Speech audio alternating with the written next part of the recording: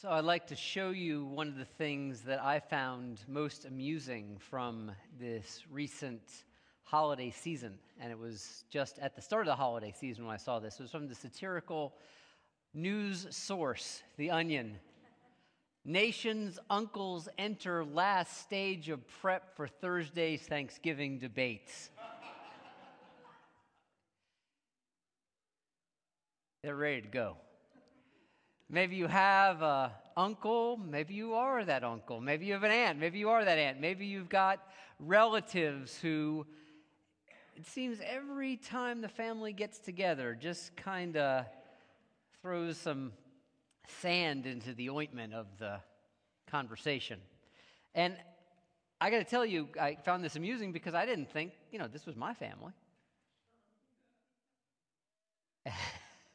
And then Christmas dinner showed up this year. I was with extended relatives, distant relatives, but honestly, people I don't see that often, but I'm kind of fond of them, and I'm still fond of them. However, the conversation started, this part of the conversation I'm going to reference, started in telling a story about an interaction that one of the people had with someone in a casino. The casino, always the best laboratory for human kindness, human warmth. The best of humanity you find in a casino, right? Well, this one anecdote became a whole series of diatribes about recent immigrant populations to this country. And I kind of sat there just breathe in, breathe out, recognize my stress, recognize that my shoulders are starting to go up. Just even telling this story right now is making me a little tense, and just breathe, be with it. It'll be over soon. All things are impermanent. But the conversation kept going on. Conversation that used words like they, them, those people. Speaking about folks they were talking about as if they were alien, not quite human. And at some point, after I'd taken my breath long enough, I said, now's the time for some skillful action. I didn't want to be the turd in the punch bowl, but rather, I was going to be the punch in the turd bowl.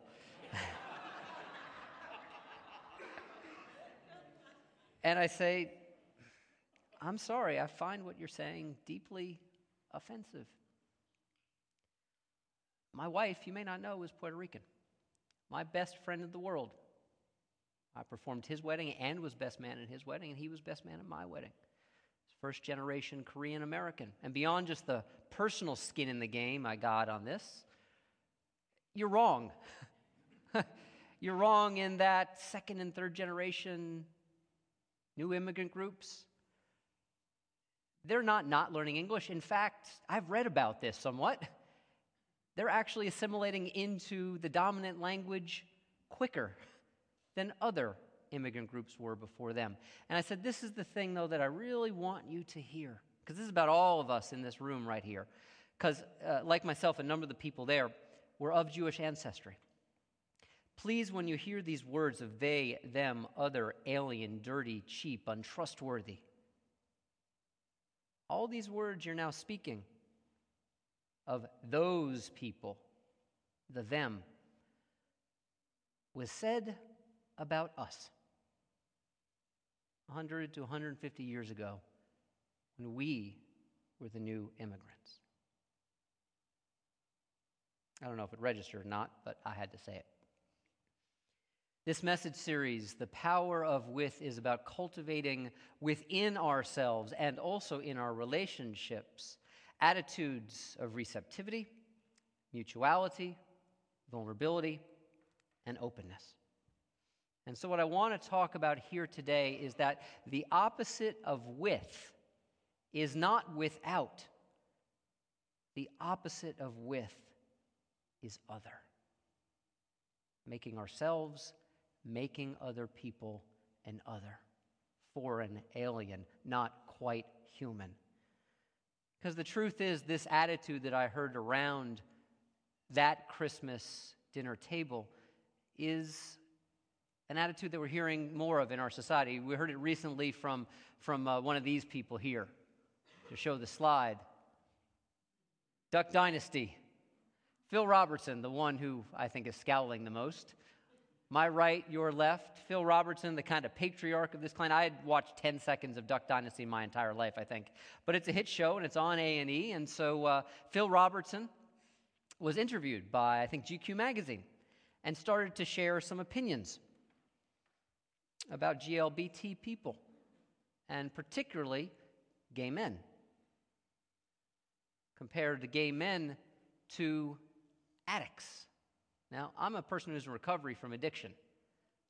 I consider it highly offensive that my struggles with addiction are in any kind of ballpark to how people are called to love each other. There's nothing in that that's similar. Then he went a step further and talked about comparing gay men to bestiality, to animals. That's the way, that's the most strong way that other people are made, and other, and alien, non-human. Say that they're animals. That's what he said. Phil Robertson was also asked about being a son of the South, about black people that he knew in the 40s and 50s, and these are his words. He said, pre-entitlement, pre-welfare, you say, were they, black people, happy? His answer, they were godly. They were happy. No one was singing the blues. How convenient for Phil Robertson that he invented a whole other time that never existed. No legacy of slavery, no Jim Crow, which goes by another name, American apartheid, no racist terrorism, no lynching, and perhaps not even the opening to the idea that, yes, even if his individual interactions with individual black folks were positive, that maybe this is something black people had learned in a society in which their lives were considered less, that this was a way that they simply stayed alive. We recognize that there are challenging times in this country right now. And many people are frightened, especially after the Great Recession, because for many people, they're still living in it. Resources feel more scarce. We are soon to be a majority-minority country. Power is being renegotiated in all kinds of ways in our culture. And this can make us uncomfortable. And pretending sometimes it doesn't make us uncomfortable doesn't do us any good. But our simple fact of the idea that we may feel discomfort is no excuse for imagining a past that didn't exist, or making a whole group or whole groups of other people other, alien, foreign. See, this is a dodge so we don't have to work with a present tense being, our time, that may challenge us and may push our buttons. See, to make a person or a people an other is to dismiss them, dismiss their reality, dismiss their experience, and that is the first step to dehumanizing them. And so the reasoning may go like this. It's not certainly my reasoning. I think it's abjectly horrible, but the reasoning might go like this. If those gays, those people are sick, well, then why should we have to care about the protection of law for their lives and their loves? If those blacks were so happy back then, we don't have to care about the potential erosion and the real erosion of civil or voting rights, which, by the way, Unitarian blood was shed for. Viola Liuzza, Reverend James Reeb gave their life to expand the definition of who the American us was. If these immigrants, those people are hostile to America, don't want to learn our customs, don't want to learn our language, well, let's just show them the door. They don't belong here. In all of this othering, we see how human beings create classes of people called the untouchables. People that really aren't like us. People who we make it a little bit easier for ourselves to dehumanize. Reality is big and complex, and I will admit it, often scary. And we bump up against people we may not understand initially. And this is why living with and cultivating the power of with in our lives is so important, so that we continually open up space to understand, to love, and to potentially heal the rifts that exist between us. On this weekend of celebrating the life, the legacy, the teachings of Reverend Dr. Martin Luther King, it's so important to remember he's not a symbol. Just like we say with the lighting of this chalice, it's not about past. It's about what's here and what's present. He's not a postage stamp or a holiday. He's a person whose teachings changed America because America was willing to be challenged. In MLK's words, in one of his most famous passages, we hear the call of the power of with. These are his words. We must all learn to live together as siblings, or we will all perish together as fools. We are tied together in a single garment of destiny, caught in an inescapable network of mutuality. Whatever affects one affects directly all. For some strange reason, I can never be what I ought to be until you are what you ought to be, and you can never be what you ought to be until I am what I ought to be. This is the way God's universe is. This is the way God's universe is structured. This is how we call it one of our core beliefs here at Wellsprings, that our freedom finds its fulfillment with each other. This call teaches us that the ethical and spiritual opposite of making others is to learn to live with our experience and other folks' experience. Because with is not about escape clauses of demonizing, scapegoating, making others. With is about continuously punching our entrance ticket, so that we're finding deeper ways to live with each other. Last week, I talked about a continuous theme in Hebrew Scripture, which was poorly applied all throughout Hebrew Scripture. They violate it all the time, but it doesn't mean that the teaching isn't really valuable. It's about hospitality. Hospitality with those who are different. And so Exodus, the great book of liberation in the Hebrew Scriptures, says very directly the ancient Israelites heard the voice of their God speaking to them after they had been liberated from Egypt. These simple words, so complex to live out though. You shall not oppress a resident alien. You know the heart of an alien, for you were aliens in the land of Egypt. You know the heart of an alien, for you were aliens in the land of Egypt. This is the connection, this is the cultivation point between the attitude of the within, facing our own stuff honestly, openly, fearlessly, and extending that within to the without all around us. Because maybe you're just a little bit like me. It is easy to forget our experience of alienness. It is easy to deny our experiences of being marginalized, of being wounded, of feeling the outsider, of feeling vulnerable. It is easy to want to push away these experiences, not recognizing at the same time that if we remember these parts of ourselves, we will recognize what makes us one with all of humanity. And that if we can learn to stay close to our outsiderness, our sense of loneliness, our sense of woundedness, our sense of vulnerability, that maybe, in fact, we will find a way around to the place of the most powerful common love, compassion, and belonging with humanity that there is. This sense of humanity is found and cultivated in this hospitality. And years ago, I saw a particularly sad instance of when this hospitality was taken away from one young person, and I could see the seeds, perhaps, of that inhospitable attitude being cast before them into their lives. It was maybe about 20 years ago, and I was walking on a beach in New Haven, Connecticut, when I was in divinity school, and I was with the woman I was seeing at the time. We were walking along the ocean, and we came and we sat down on a little park bench, and there were two boys, I'm going to say 8 and 10 brothers, and they were hanging out on this big, giant statue of a turtle, taking turns jumping off the turtle down into the sand. And at one point, they saw that we were looking at them. And they started to get very creative.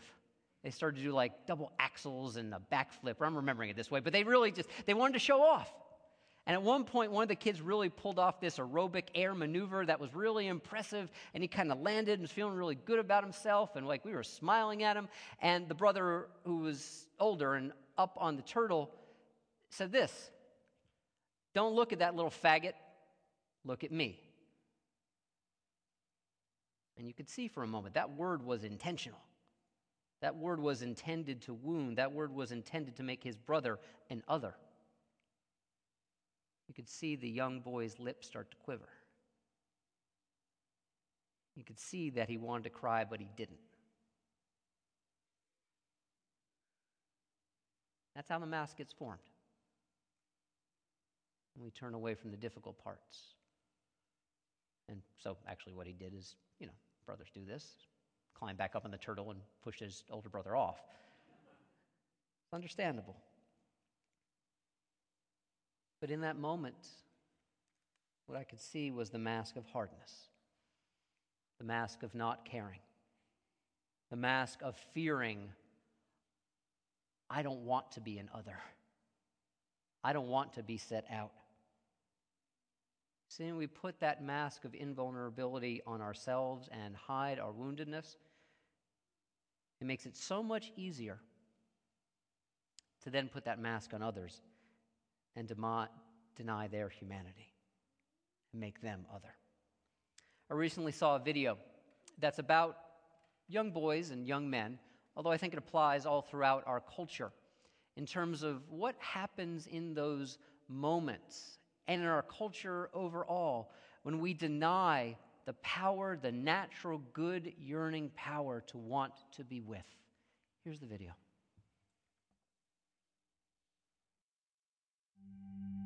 Stop crying. Stop with the tears. Don't cry. Pick yourself up. Stop with the emotions. Don't be a pussy. Don't let nobody disrespect you. Be cool and be kind of a dick. Always keep your mouth Nobody shut. likes a tattletale. Bros come before hoes. Don't let your woman run your life. You a bitch. What a fag. Get laid. Do something. Be a man. Be a man. Grow some balls.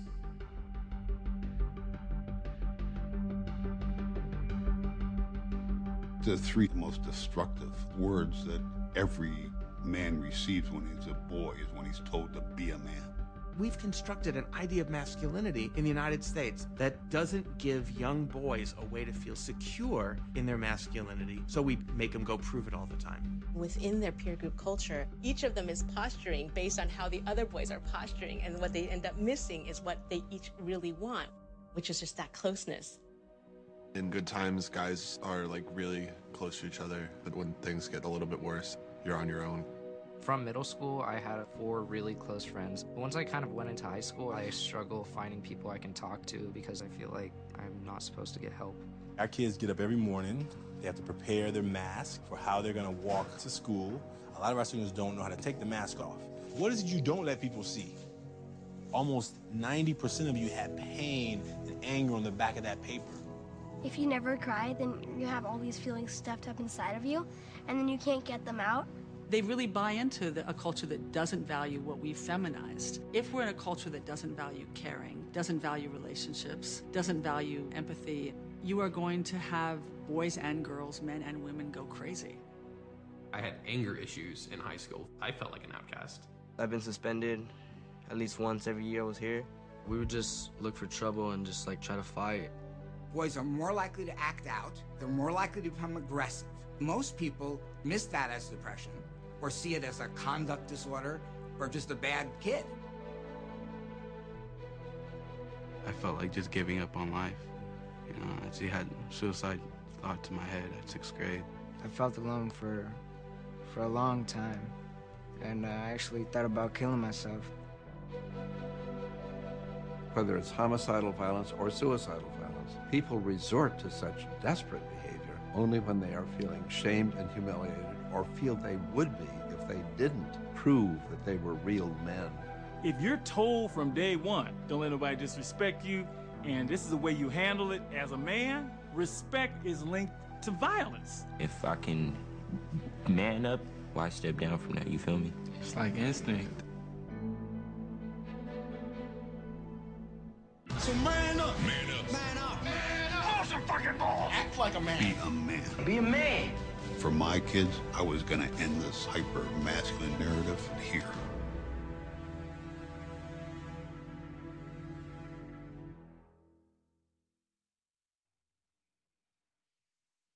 When the natural goodness of our desire for with, to connect, to be understood, to love, gets violated, we can see the harm that arises to ourselves and to other people. See, to make others, to make ourselves an other, and to cascade that out into our relationships, it's a violation of our universalism, of this tradition, which calls us to love our neighbor as ourselves, as the fulfillment of universalism.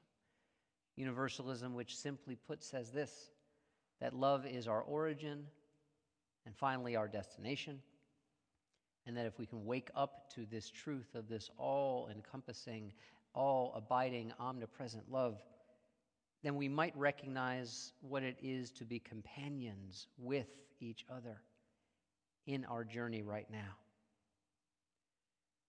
Martin Luther King Jr.'s legacy, and not just his legacy, but his gift to us, is this vision of a life transformed by with.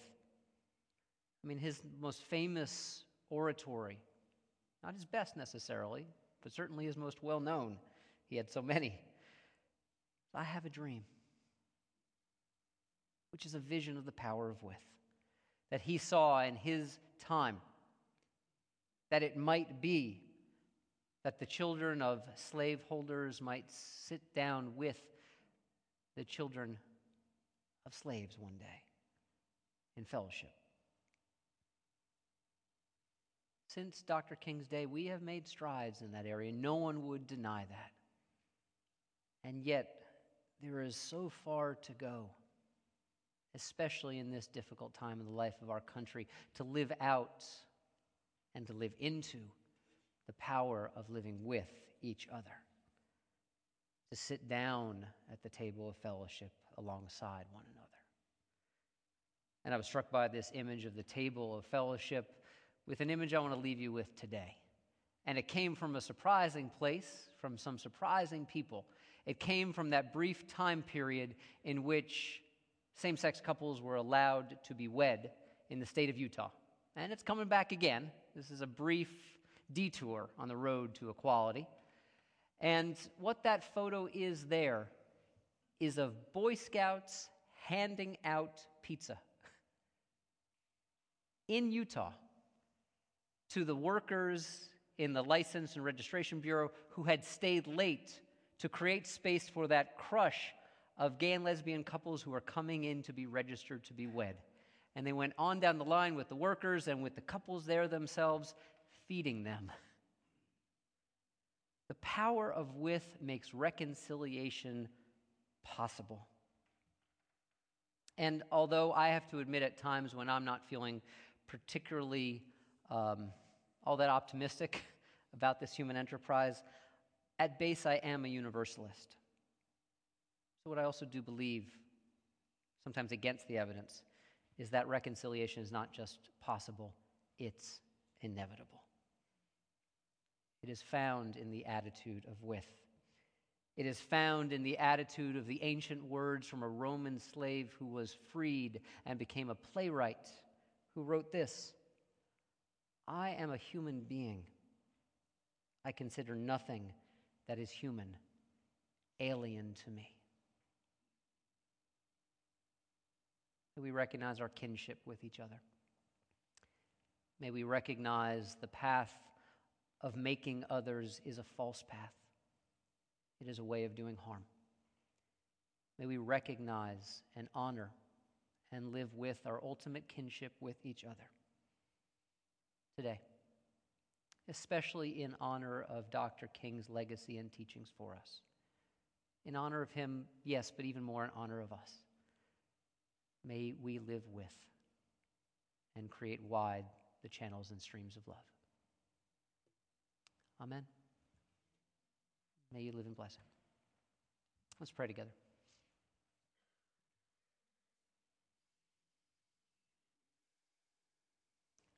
God of width, of connection, of the holy and sacred, untethered bond that is never broken,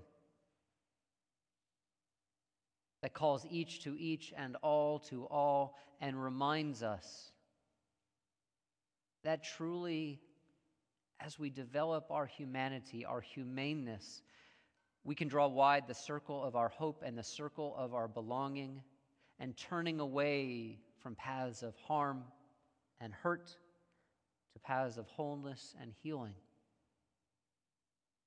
that we belong. Unalterably, unchangeably, we belong, and so does everyone else. Amen.